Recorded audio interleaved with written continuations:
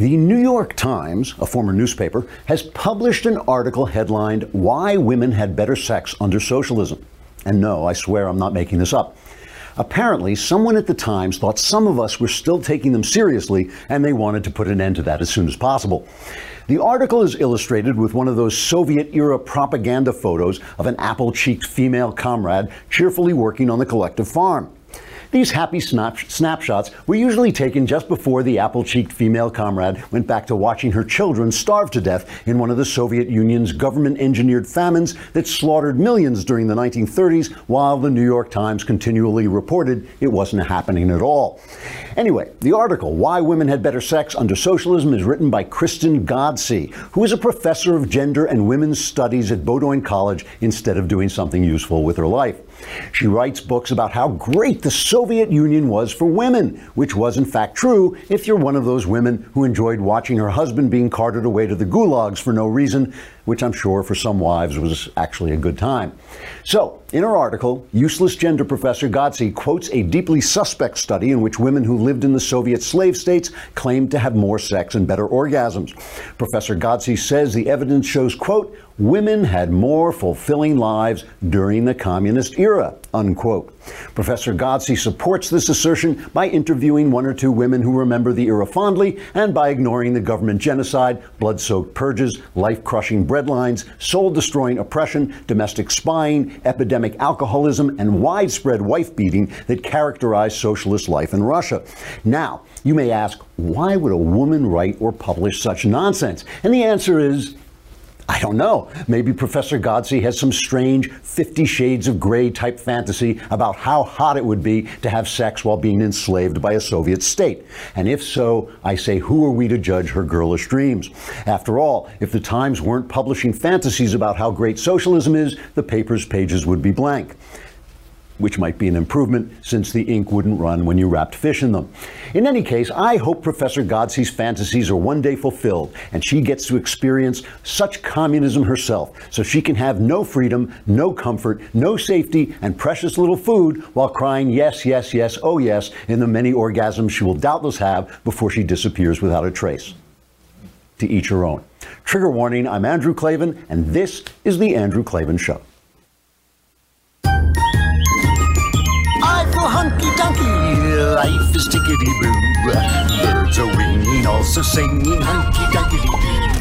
Ship-shape, tipsy-topsy, the world is zippity-zing. It's a wonderful day, hurrah, hooray! It makes me want to sing. Oh, hurrah, hooray! Oh, hooray, hurrah! It's Mailbag Day. And you thought the news was bad, right? Until this moment, you were saying, oh boy, the news is... No, but it's Mailbag Day. We will answer all your questions. Answers are guaranteed 100% correct and will change your life on occasion for the better. But if you want to get questions in, let's talk about this. You have to subscribe to thedailywire.com. It is a lousy $10 a month. You can ask anything. How do you send in questions? I don't even know. How do you send in questions? There's a little button on the podcast page. On the podcast page, you can press the button and send in your questions about politics, about religion, about your personal life, anything. I will answer them. And as I say, it will change your life. And live. What's that? And live questions. And live questions, too. You can do that right as we're speaking. Send them in live, and we will try and get them in the mailbag segment. And if you subscribe for a year, it's only $100 for the year, and you get the Leftist Tears tumbler, which is very, very important, so you can drink your leftist tears. You won't be left without your leftist tears. Also, you do not want to be standing online while you're drinking your leftist tears. You want to drink your leftist tears at home, and that's why you want Stamps.com, because you don't want to say, oh my gosh, here I am drinking my leftist tears, and suddenly I have to run out to the post office. Maybe they'll be closed. I have to wait online. I have to find out, weigh my stuff and all this stuff. You can do all that right straight out of your computer with Stamps.com. It brings all the services of the U.S. Postal Service right to your fingertips. You can buy and print official U.S. postage for any letter or package, any class of mail using your own computer and printer. It's very cool. You put the envelope in the printer, comes out with a stamp on it. Very, very fun. Stamps.com makes it easy. They'll send you a digital scale. It automatically calculates exact postage, and Stamps.com will even help you decide the best class of mail based on your needs, so there's no need to lease an expensive postage meter. Right now, you can enjoy the Stamps.com service with a special offer that includes a 4-week trial plus postage and a digital scale without long-term commitments. The way you get it, go to Stamps.com, click on the microphone at the top of the homepage, and type in Klavan. How do you spell it? One day I'm going to blank. It's going to be the Stamps.com. Klavan. It's Klavan. Stamps.com. Enter Klavan. Stamps.com. Never go to the post office again. People always complain about the post office, but I love it. All right.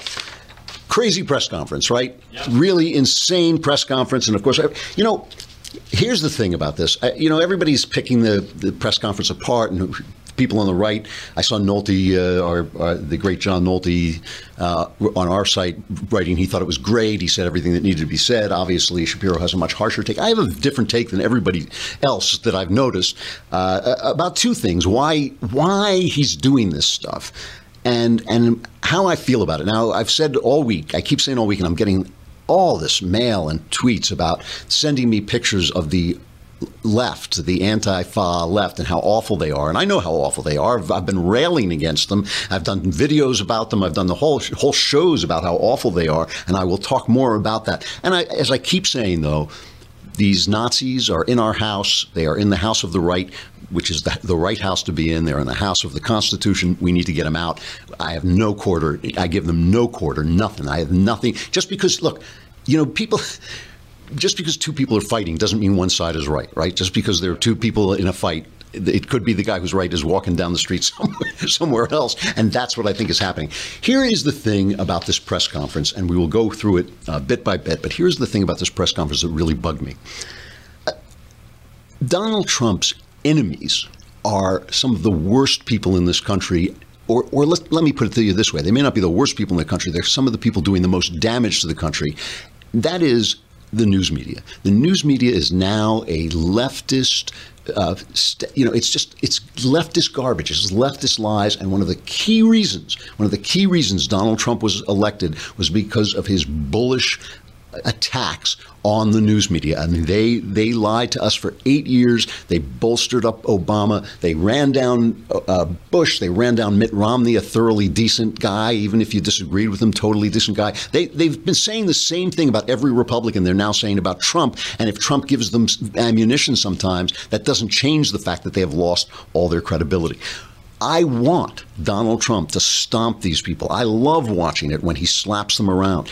But just because he's fighting the right people doesn't mean he's doing it right. And yesterday I thought he blew an opportunity. I think this is a moment when you can say things that the left, and by which I mean the news media, which is basically now the center of the left, you can say things that will drive them crazy, so crazy that they will drive themselves off a cliff and destroy themselves. But you got to get it right. You got to get it right. And some of the things he did yesterday, I loved. Some of the things Trump did yesterday, I loved. Some of it, I just thought he just wasn't hitting the right notes, and he was giving some kind of shelter to these right-wingers. And I'll talk about why I think he does that in a minute. But let's first talk about the thing that is driving the press insane. It is the idea that there is fault on both sides, and there's just no question that there is fault on both sides. So let's take a cut from this presser. The presser he comes down to announce what was really a good infrastructure idea. It was going to speed up the permit process with infrastructure, which can take up to 20 years. He wants to speed it up to 2 years, and then I think he wants to build a freeway through CNN. I think that's the plan. A train. A train, maybe that's right. Maybe the bullet train, just right through CNN. But obviously the press unleashed on him, and he can't walk away from a fight, and so he went off. And so he starts talking about this fault on both sides. Let's look at cut 5. When you say the alt-right, define alt-right to me. You define it. Go ahead. Well, I'm saying, define it for me. Come on, let's go. Senator McCain defined them as the same group. Okay, what about the alt-left that came charging at him? Excuse me. What about the alt-left that came charging at the, as you say, the alt-right? Do they have any semblance of guilt? This is Senator McCain's statement. Let me ask you this. What about the fact that they came charging with clubs in their hands, swinging clubs? Do they have any problem? I think they do. So, as far as I'm concerned, that was a horrible, horrible day. Wait a minute. I'm not finished. I'm not finished, fake news. That was a horrible day. I will tell you something. I watched those very closely, much more closely than you people watched it. And you have, you had a group on one side that was bad, and you had a group on the other side that was also very violent. And nobody wants to say that, but I'll say it right now. You had a group on the other side that came charging in without a permit, and they were very, very violent. Okay, now, first of all, this is true. These Antifa people, the Black Lives Matter people, the way the press has handled this, and one of the things I love about our press is you can always count on them to shoot themselves on the foot. I mean, they could have quietly taken him down, but instead, Mitt Romney, one of the stupidest tweets ever, says it's not the same. One side is racist, bigoted Nazis, and the other opposes racism and bigotry. Morally different universes. Totally untrue. It is totally untrue. Black Lives Matter is a racist group. These Antifa people are fascists. They don't oppose anything. They don't believe in free speech. They hit people for having speech. So the press picks up this thing and starts to compare these Antifa people to the military who went and fought the Nazis. But what they're really compared to is the communists who fought with Nazis in the streets of Weimar Germany when both sides were truly evil. So he's right. Now, look, the thing is, a murder was committed at this event, right? A murder was committed by the right, and the right are the people who support Donald Trump. So he should always go out of his way to give them an extra slap in the head. But the press, the way the press reacts to this, first, here's Jim Acosta. Here was Jim Acosta reporting on it. Pay attention to me! Pay attention to me! Tell her I'm going to dump the apple. All right. That's just Jim Acosta. That's Jim Acosta's id. That's not there. This is the way Acosta reports this thing, this press conference. If I get up, not that one. and shout like a witch voodoo, would you give a little bit? Aha! The real Jim Acosta. When the questions started coming in, the real Donald Trump came out, and this is somebody who I think, Wolf, that we're going to look back 10 years from now and observe this moment that we saw unfold here today at Trump Tower as really kind of a turning point in this presidency. It is very difficult to imagine many Republicans in Washington rallying to the president's side after he almost gave the neo-Nazis and the white supremacists a pass for what unfolded in Charlottesville over the weekend. I think it's one of those moments, Wolf, that as it sinks in, the worse it gets. It was that kind of a disaster that we saw here at Trump Tower today, Wolf. Well, that was objective. That was an objective take on the. So this is a turning point. It's the beginning of the end of the Trump presidency. Let me read you a couple of things. This is from July 13th, 2015. From the New York Times, Nate Cohn. This is the beginning of the end of the Donald Trump surge. Here is Bill Kristol from the Weekly Standard.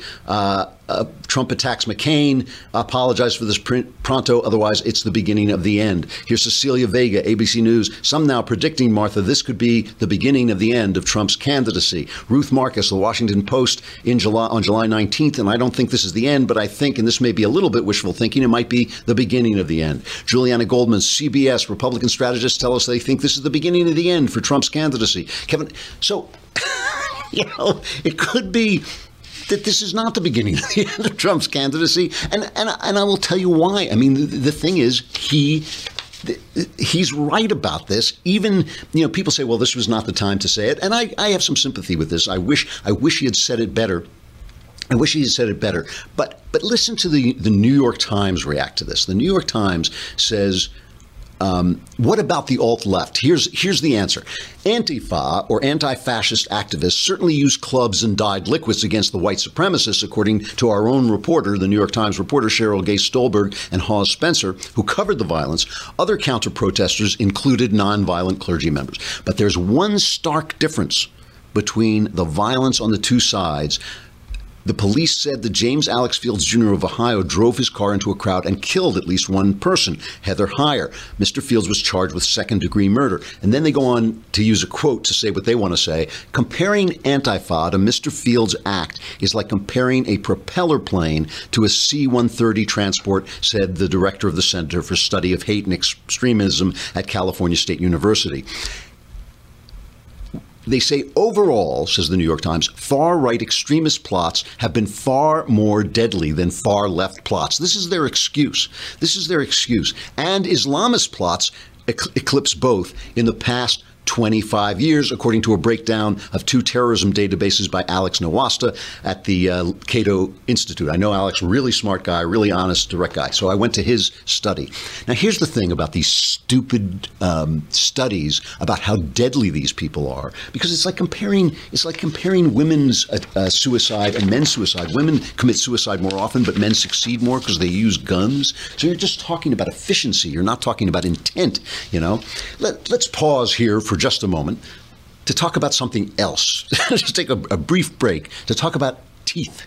Teeth are important, and I'll tell you why. It's not just for eating. Every time you smile, right, you're making an impression on people, and it's really important. I used to have this problem with my teeth because I drink coffee, and that my teeth would really stain, especially as I got older. They'd stain really fast. Went to the dentist, asked her what to do. She said, get yourself an electric toothbrush. I did. It solved the problem, right?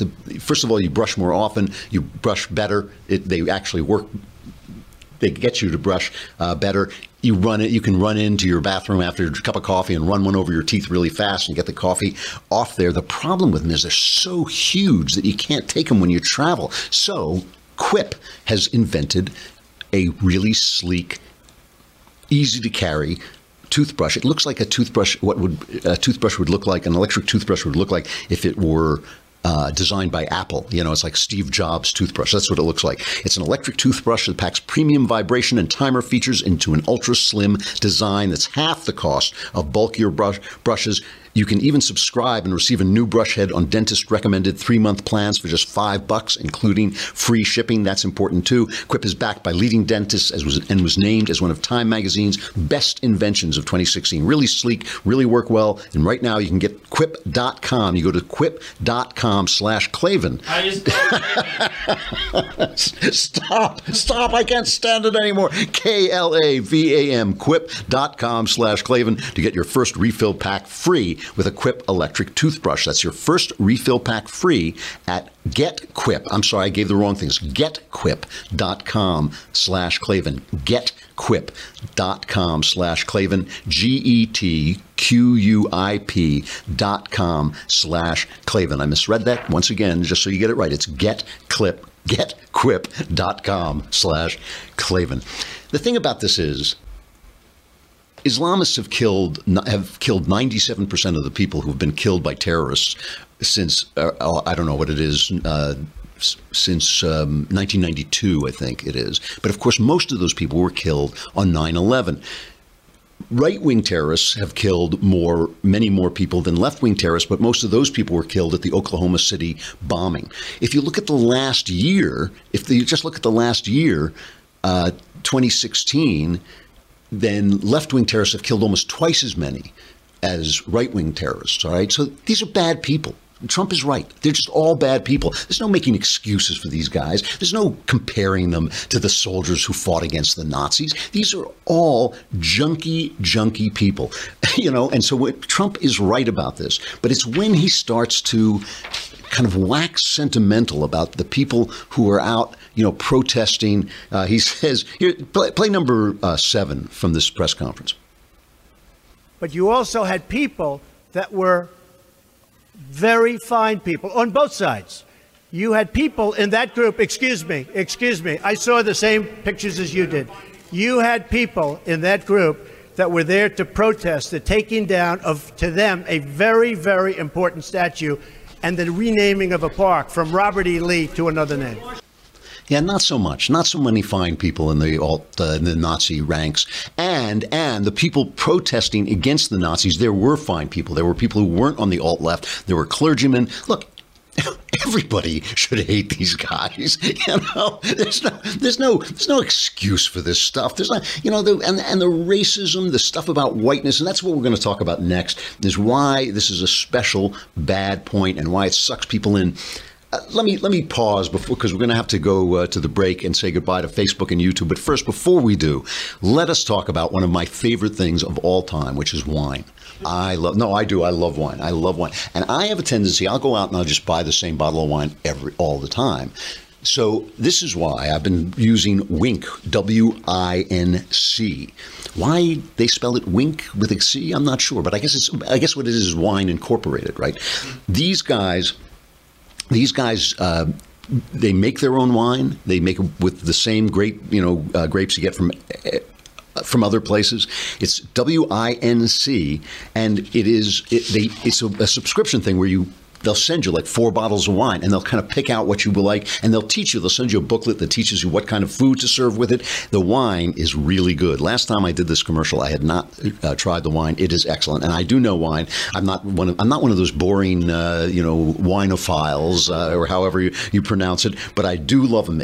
You go to trywinc.com, TRYWINC.com, and you take a little quiz for what kind of stuff you like. They call it a palate profile quiz, and Winc will then start to recommend distinct and interesting wines customized to your palate, shipped directly to your door every month. And I did this, and I've now gotten 2 shipments, and they've just been excellent. And because Winc bases the wines they send to you on your taste preferences, they'll even introduce you to new, rare, and custom-made wines that are not available anywhere else. And they'll tell you the story behind each one, and like I said, they'll give you recipes to serve with them, so you'll learn a little bit about how to use wine with your meals. Right now, Winc is offering listeners $20 off your first order when you go to trywinc.com/Andrew. How do you spell Andrew?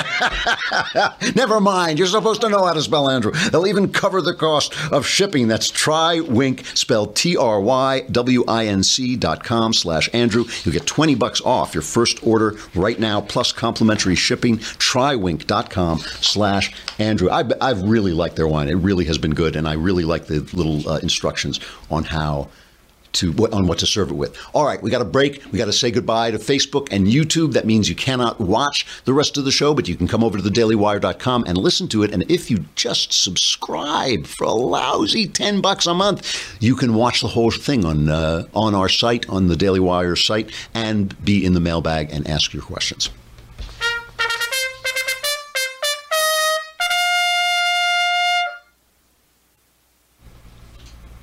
So underneath all this, there is a big issue, which is an issue about race. And Charles Krauthammer, as he so often does, kind of hit on this, but he had a slightly different take on it than what I would have said. But let's play why Krauthammer felt this press conference was a disgrace. The reason it's a moral disgrace is this. This generation, for the last 50, 60 years, all the modern presidents, you can go all the way back, you can say Woodrow Wilson was exempt, but beyond that, understood there was something unique about the history of slavery and racism in this country, that we had to cure this original sin. It was not cured by the Civil War as Lincoln had hoped, because it was followed by 100 years of state-sponsored oppression. It began to be cured with civil rights, equality of rights, and this generation, the last 50 or so years, has done a splendid job in redeeming itself. What Trump is missing here is the uniqueness of white supremacy, KKK, and Nazism. Yes, there were bad guys on both sides. That's not the point. This was instituted, the riot began over a Nazi riot, a Nazi rally. And the only killing here occurred by one of the pro-Nazi, pro-KKK people. See, this is the thing, and I bet I know what you're thinking right now, is that, yes, but. Okay. I think that this is what Trump is addressing, and I think it's what he's playing off in people, is we're tired of it. You know, I think we are tired of the race thing being thrown on in our faces, especially after 8 years of Barack Obama. Because, you know, to be fair, and this is not whataboutism, I'm making a point about race, but Obama did this both sides thing too. Remember, 5 police officers were killed by Black Lives Matter crazies in Dallas, and he went to the memorial of these guys, and this was part of his speech at the memorial of 5 dead police officers killed, I thought, because he had ginned up a lot of this feeling. Remember, things got much worse, racial relations got much worse under Obama, and this is part of the speech he made at the memorial. When study after study shows that whites and people of color experience the criminal justice system differently. So that if you're black, you're more likely to be pulled over or searched or arrested. More likely to get longer sentences. More likely to get the death penalty for the same crime. When mothers and fathers raise their kids right and have the talk about how to respond if stopped by a police officer, yes sir, no sir, but still fear that something terrible may happen when their child walks out the door? Still fear that kids being stupid and not quite doing things right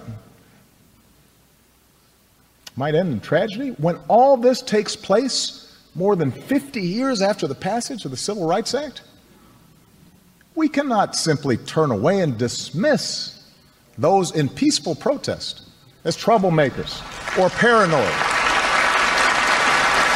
See, now, yesterday people took pictures, kind of comical pictures of John Kelly, chief of staff, listening to this Trump presser with his head hung down. But if you look behind Obama, there are cops glaring at him and refusing to join in the applause for what he said. And I don't blame them. Was that the time? Was that the time to bring up these studies which don't say, never have said what Obama said they said? That the study after study actually shows that cops don't use deadly force more often against blacks than they do against whites. They use it more often against whites than against blacks.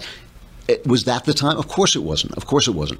And so he was never called out. He was never called out for that kind of both sides-ism, let's call it that, both sides-ism. And of course, Trump, the minute he opens his mouth, he is called out for it. Krauthammer is right. Krauthammer is right. It is a special thing in this country, just like it's a special thing in Germany. You know, in Germany, they outlaw this Nazi salute, Sieg Heil. It's against the law to say it. And as an American, you think like, wow, that's a violation of free speech. But you got to understand their history. Their history is blood-soaked from that, you know, and they're still traumatized over it, and they haven't gotten past it. So this is a special part of American history. It's a special part of American history. And what Trump is catching on to is he's catching on to the fact that Obama played the race card for 8 years, and people, white people, are sick of it. They are sick of being blamed for something they didn't do. They're sick of being blamed for refighting the Civil War. They're sick of being told, why are we even talking about the Confederacy? It's like over 150 years ago. It's time to let it go. They're sick of it, and Trump has caught on to that. Here's the problem, and this has always been a problem with Trump. He's fighting the right people, and sometimes he's even fighting the right battle. He could have said exactly what I just said now, and the press would have gone just as insane, but he wouldn't have been saying there were good people on both sides, which just isn't true. It's just not true, and it isn't true. You know, he could have said what needed to be said, and he could have blown the press up, and he could have made his point if he had been reaching out to all of us, all the good people on both sides. And here, you know, there are wonderful people on both sides of the political divide in this country. And if you don't believe that, you're not paying attention. There are wonderful people on both sides of the political divide. And we all hate these people. We all hate these Nazis. You know, that's why the press is so evil. You know, that they compare these guys to the GIs who fought Hitler instead of comparing them to the people they should be comparing him to the communists who fought in the streets against the Nazis and were just as bad. Where the communists won, they slaughtered tens of millions, and where the Nazis won, they slaughtered tens of millions. They were the bad guys. It's the guys who don't sign on to the isms but believe in freedom, believe in the individual. Those are the guys who don't leave trails of dead in their past. Trump could have said it. He could have said it, and my score against him is that he blew an opportunity to nail the people that we dislike, who are hurting this country, and to speak up for all of us, on the left too. He is the president of everybody, to speak up for everybody who just hates all these people as they deserve. The only good people at those rallies were the people who were praying for peace. You know, the clergymen and the people following the clergymen. It sounded like the lady who was killed was one of them. She was not linked to Antifa in any way. You know, those are the people that he should have been speaking to when he spoke. Instead of making it a battle between him and the press, which is entertaining, we love to see it, it was a moment when he needed to be the president, needed to reach out to everybody. I think he stepped on the mine of his own anger and of his own, pugilism, and he blew an opportunity. I don't think it's the beginning of the end of his presidency. I think the press is going to blow themselves up the same way as he did, and I think it's going to be a tie. All right, let's do the mailbag. we did before. We had this clip of Lindsay screaming. There was always a little pause, and I would say mailbag, and then there'd just be this thing. But now we've actually done it. Good job, Bailey. All right. From Zachary, dear King of the Heartless. How did I get to be King of the Heartless? maybe the heartless leader of the heartless. I am 19, about to leave for college in about 3 weeks, and have had much contemplation on my future and what it will hold. One question I keep asking is, when is it appropriate to live on my own financially? I have no idea what age or what time would be smartest. I see way too many college students, grads, still living with their parents. Sincerely, Zach from Chick-fil-A. After you graduate college, you should not go home. After you graduate college, you should get a job and support yourself and live in the manner you can afford. It's okay if your folks can send you a couple extra bucks, but you should not go home after college. I would not have allowed my kids to come home after college, unless, of course, they were ill or, suffering in some way. Was it Robert Frost who said home is where, when you have to go there, they have to take you in? But you should not be taking advantage of that once you're out of college. If your parents can help you get through college, that's great, and I hope they do if they can, and then they're done. You're on your own. You're an adult. Get out, and don't make it. It should be a matter of pride for you not to go back. You should be doing your own work, living on the cheap, living in the places because you have to solve problems that will teach you everything you need to know. When I hear people say, "Well, I don't want to leave this area. That's why I'm living at home." Leave the area. Go to some place that's cheaper. Go to some place where you can afford it. That'll teach you a lot. You'll learn just how much money you need to be a happy guy. All right. From Jessica, happy Wednesday to you. If I remember correctly, you stated in an interview with Dave Rubin that you believe that weed is harmful to people. I did say that. My question for you is, what are the negative effects of smoking weed, and how would you respond to someone who tells you that smoking weed is not bad? The studies that I've seen that I believe do show that marijuana cuts down on your IQ. It makes you stupider. And the reason I believe those studies is because I've known a lot of potheads, and they are stupider. They're slower. It has a long-term effect on people that obviously abusing alcohol also has. I'm not in favor of abusing alcohol, but I think weed is easier to abuse. I mean, the thing about a drink is, at the end of the day, you can sit down and have a drink and you get a little relaxed. It makes the end of the day kind of pleasant. But when you smoke a joint, especially now when they're so packed with THC, they're so powerful, you get stoned. It's different. It's different to get stoned than to have a relaxing drink. It's different to have a relaxing drink and to get drunk. And I think that people do it. What would I say to people who say, I want to smoke weed? None of my business. It's none of my business. If it's my friend, if it's my kid, if it's somebody I care about, I might bring these things to their attention. I might tell them to lay off it. I've always found it kind of, I don't know what, I've always found it kind of effeminate almost, if you sit and have a drink, you are in complete control of what kind of, you're having a drink. I enjoy alcohol. I really enjoy the taste. I like drinking it and all this stuff. And it does smooth the end of the day out and all this stuff. But when you smoke dope, it's just injecting this kind of stone, dumb mindset. I haven't done it a lot, so I don't know a lot about it. I have done it, but I haven't done it a lot. I hear it's so much more powerful now. But again, it's none of my business. Choose your own poison. Do what you want to do. I just don't think it's a very good idea.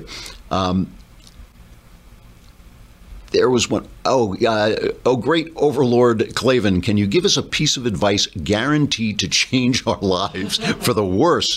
Thank you, oh great one, from Patrick. I love that idea. Yes, I can. I can give you a great piece of advice that will absolutely change your ideas to the worse, your life for the worse. Play into your envy. Envy people who have things that you don't have. Envy people who do things, and achieve more than you achieve. And you will be miserable every single day of your life.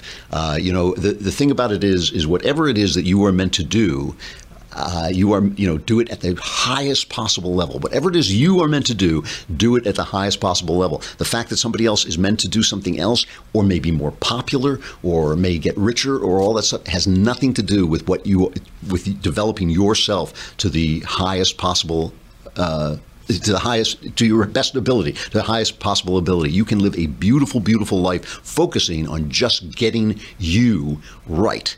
If you get you right, you will live a beautiful life. But if you worry about the fact that getting you right is not as much fun, doesn't look like as much fun as what the guy next to you is doing, you will be miserable. So try that. That'll work for you.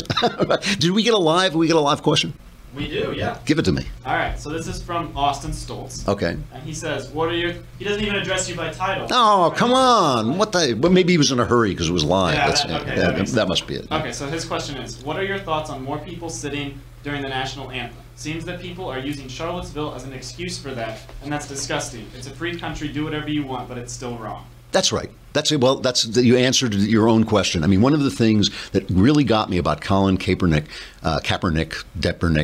Engelbert Humperdinck, whatever the hell his name is, it really bothered me when the leftists at ESPN, and one of the reasons ESPN is dying is because people got sick of getting all their politics with their sports, was they kept saying, well, he has a right. He has a right to do it. And of course he has a right, but that doesn't make it right. And these guys are doing sports commentary.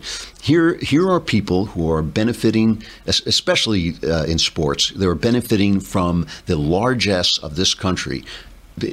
Sports are places where the country comes together to celebrate not just the sport, but also the country. We were all at the Dodgers game to celebrate the success of the Daily Wire. We all went to the Dodgers game last night. And when they play the national anthem, you have this feeling that, I don't know who these people are in Dodgers Stadium. It's L.A. I'm sure a lot of them are left-wingers. I'm sure we disagree about a lot of things. I don't know. But in that moment, we're all together. It's a blessed thing to do, right? You're there enjoying the incredible talents of people.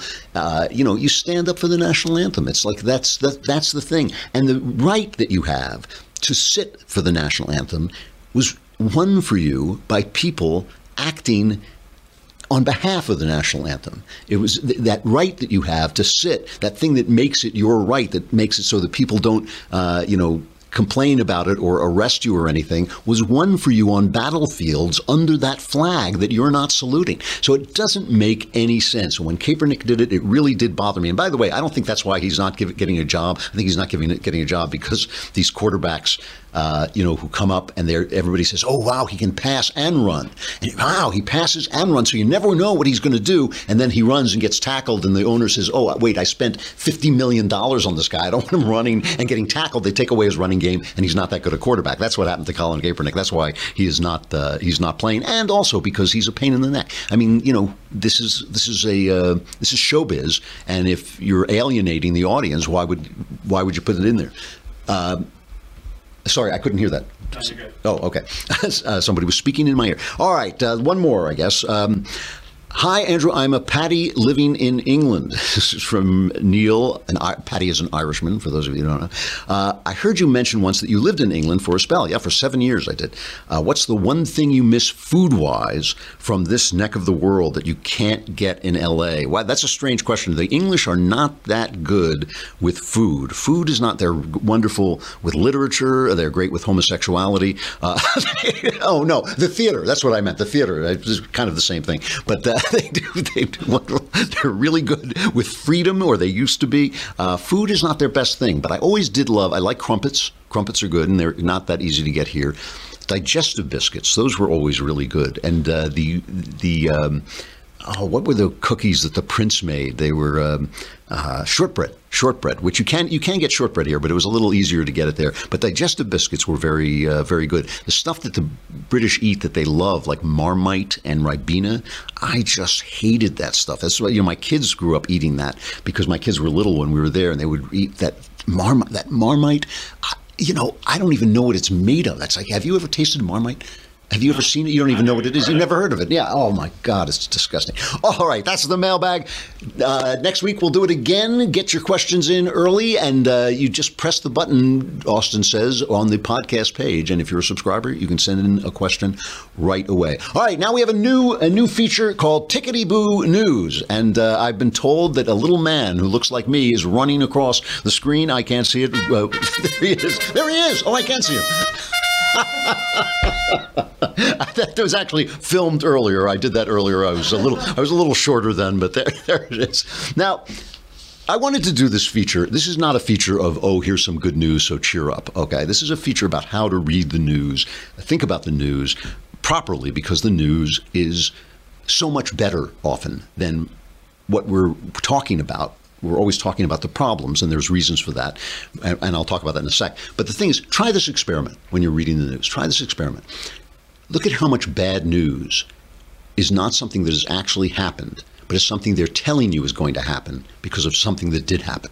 Okay? It's how much bad news is a prediction being made about what may happen because of something that has happened. So right now, we've had some bad news, all right? In one city, in this huge country, in one city, in this huge country, a handful of right-wing dirtbags clashed with a handful of left-wing dirtbags, and one sick, crazy terrorist killed a young woman. It's very tragic. It's a country, but it's a big country. Tragic things are going to be happening every day. In Chicago, they're happening to poor people who never get covered every 20 minutes because of how badly the city is run. We don't cover that. We're covering this. Why are we covering this? We cover it because it's worrisome, because of stuff Krauthammer said, because we know these white supremacists are dangerous. We know that they have a tendency to get out of hand. We know that the communists have, the anti-violent communists have backing in the mainstream left. We know that they have backing in the mainstream left, by which I mean CNN and the New York Times, these people telling us that sex was great in the Soviet era. I mean, these guys are bad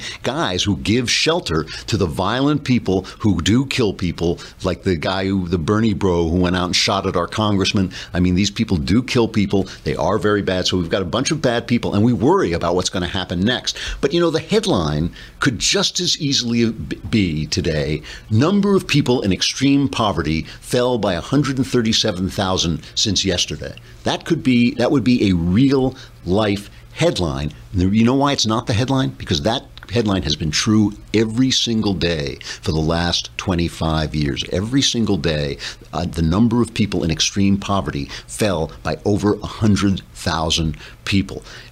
2016, Nicholas Kristof, one of the guys on Knucklehead Row, wrote a piece once. He said 2016 was the best year in the history of humanity. Remember during 2016, everybody was saying, what a horrible year this is. And all the artists were dying, and all this stuff. And Donald Trump and Hillary Clinton were running against each other. So we knew that whoever won, it wasn't going to be a good person, and everybody was right. But inequality was falling globally. Child mortality is roughly half of what it has been since 1990. Okay, that's not that long ago. That's a quarter of a century ago. That child mortality is roughly half of what it's been. Every day, people are getting new electricity. Artificial intelligence is going to help people. Free trade and fracking are all going to help people. All this stuff is going on, and life is getting better. So, does that mean you walk around singing everything is tickety-boo like in our opening song? No, that's not the point. The point is this. We are evolutionarily created to worry, because the guy who worries, who sits around and says, I'm not going to go to sleep because maybe a saber-toothed tiger is going to come here and rip my head off, is the guy whose head doesn't get ripped off by the saber-toothed tiger. We are engineered to worry. But worry can also destroy us. And I don't mean by stress. I mean like this. I always say that people read just enough history to know that the Roman Empire fell and there were Nazis. And so they're always saying, this time is just like the Nazis, or this time is just like the fall of the Roman Empire. They always say that because that's all they know, right? So you see communists and fascists fighting in the streets of Charlottesville, and you think, oh, it's just like Weimar Germany. But it's not just like Weimar Germany, because we haven't just lost a war that devastated our country. We haven't got an economy collapsing so that people are wheelbarrowing money, pushing a wheelbarrow full of money to buy a loaf of bread. We're not in those kind of desperate straits that led to that kind of thing. What it's much more like, if you want to worry about something dangerous, what it's much more like is the time before World War I. World War I, a lot of people say World War I and World War II were the same war, and there's a lot of truth to that. But World War I devastated Europe. It was the end of Europe. The Europe that we think about when we think about Michelangelo, when we think about Mozart, when we think about Shakespeare, ended. 1914, done. And the thing about it is that a couple of years before that war took off, it was the height of European civilization. I mean, I'm not talking about 50 years. I'm talking about 10 years before. It was the height of European civilization. How did World War I happen? It happened because of people thinking what was about to happen, about people worrying what was about to happen. One small terrorist act, the assassination of the Archduke, right, set off this chain reaction of people thinking, well, he's going to do this, so I've got to do this, and they're going to do that, so I've got to do that. Set off this chain reaction of completely, utterly, totally needless war. You cannot find a history that can tell you in rational terms why that war started, and it was utterly, utterly devastating. We in the United States don't know as much about it because we went over there and kind of ended it, and we didn't suffer the kinds of things that the Europeans suffered. You can't enter a European town that doesn't have a memorial where basically with the names of an entire generation of young men. Pessimism kills in that regard. Expectation kill in that regard. This is a moment of high-tech miracles. It is a moment of food production, miracles. It's a moment of wealth spreading, miracles. And for these little creeps, these mother's basements, self-righteous little creeps, to start a fight over a statue. It's not even a living thing. They're fighting over a statue and kill a girl, okay? For them to do that, and for us to let that set us against each other, for us to let them, those demons, set us against each other, that's a crime. That's a sin.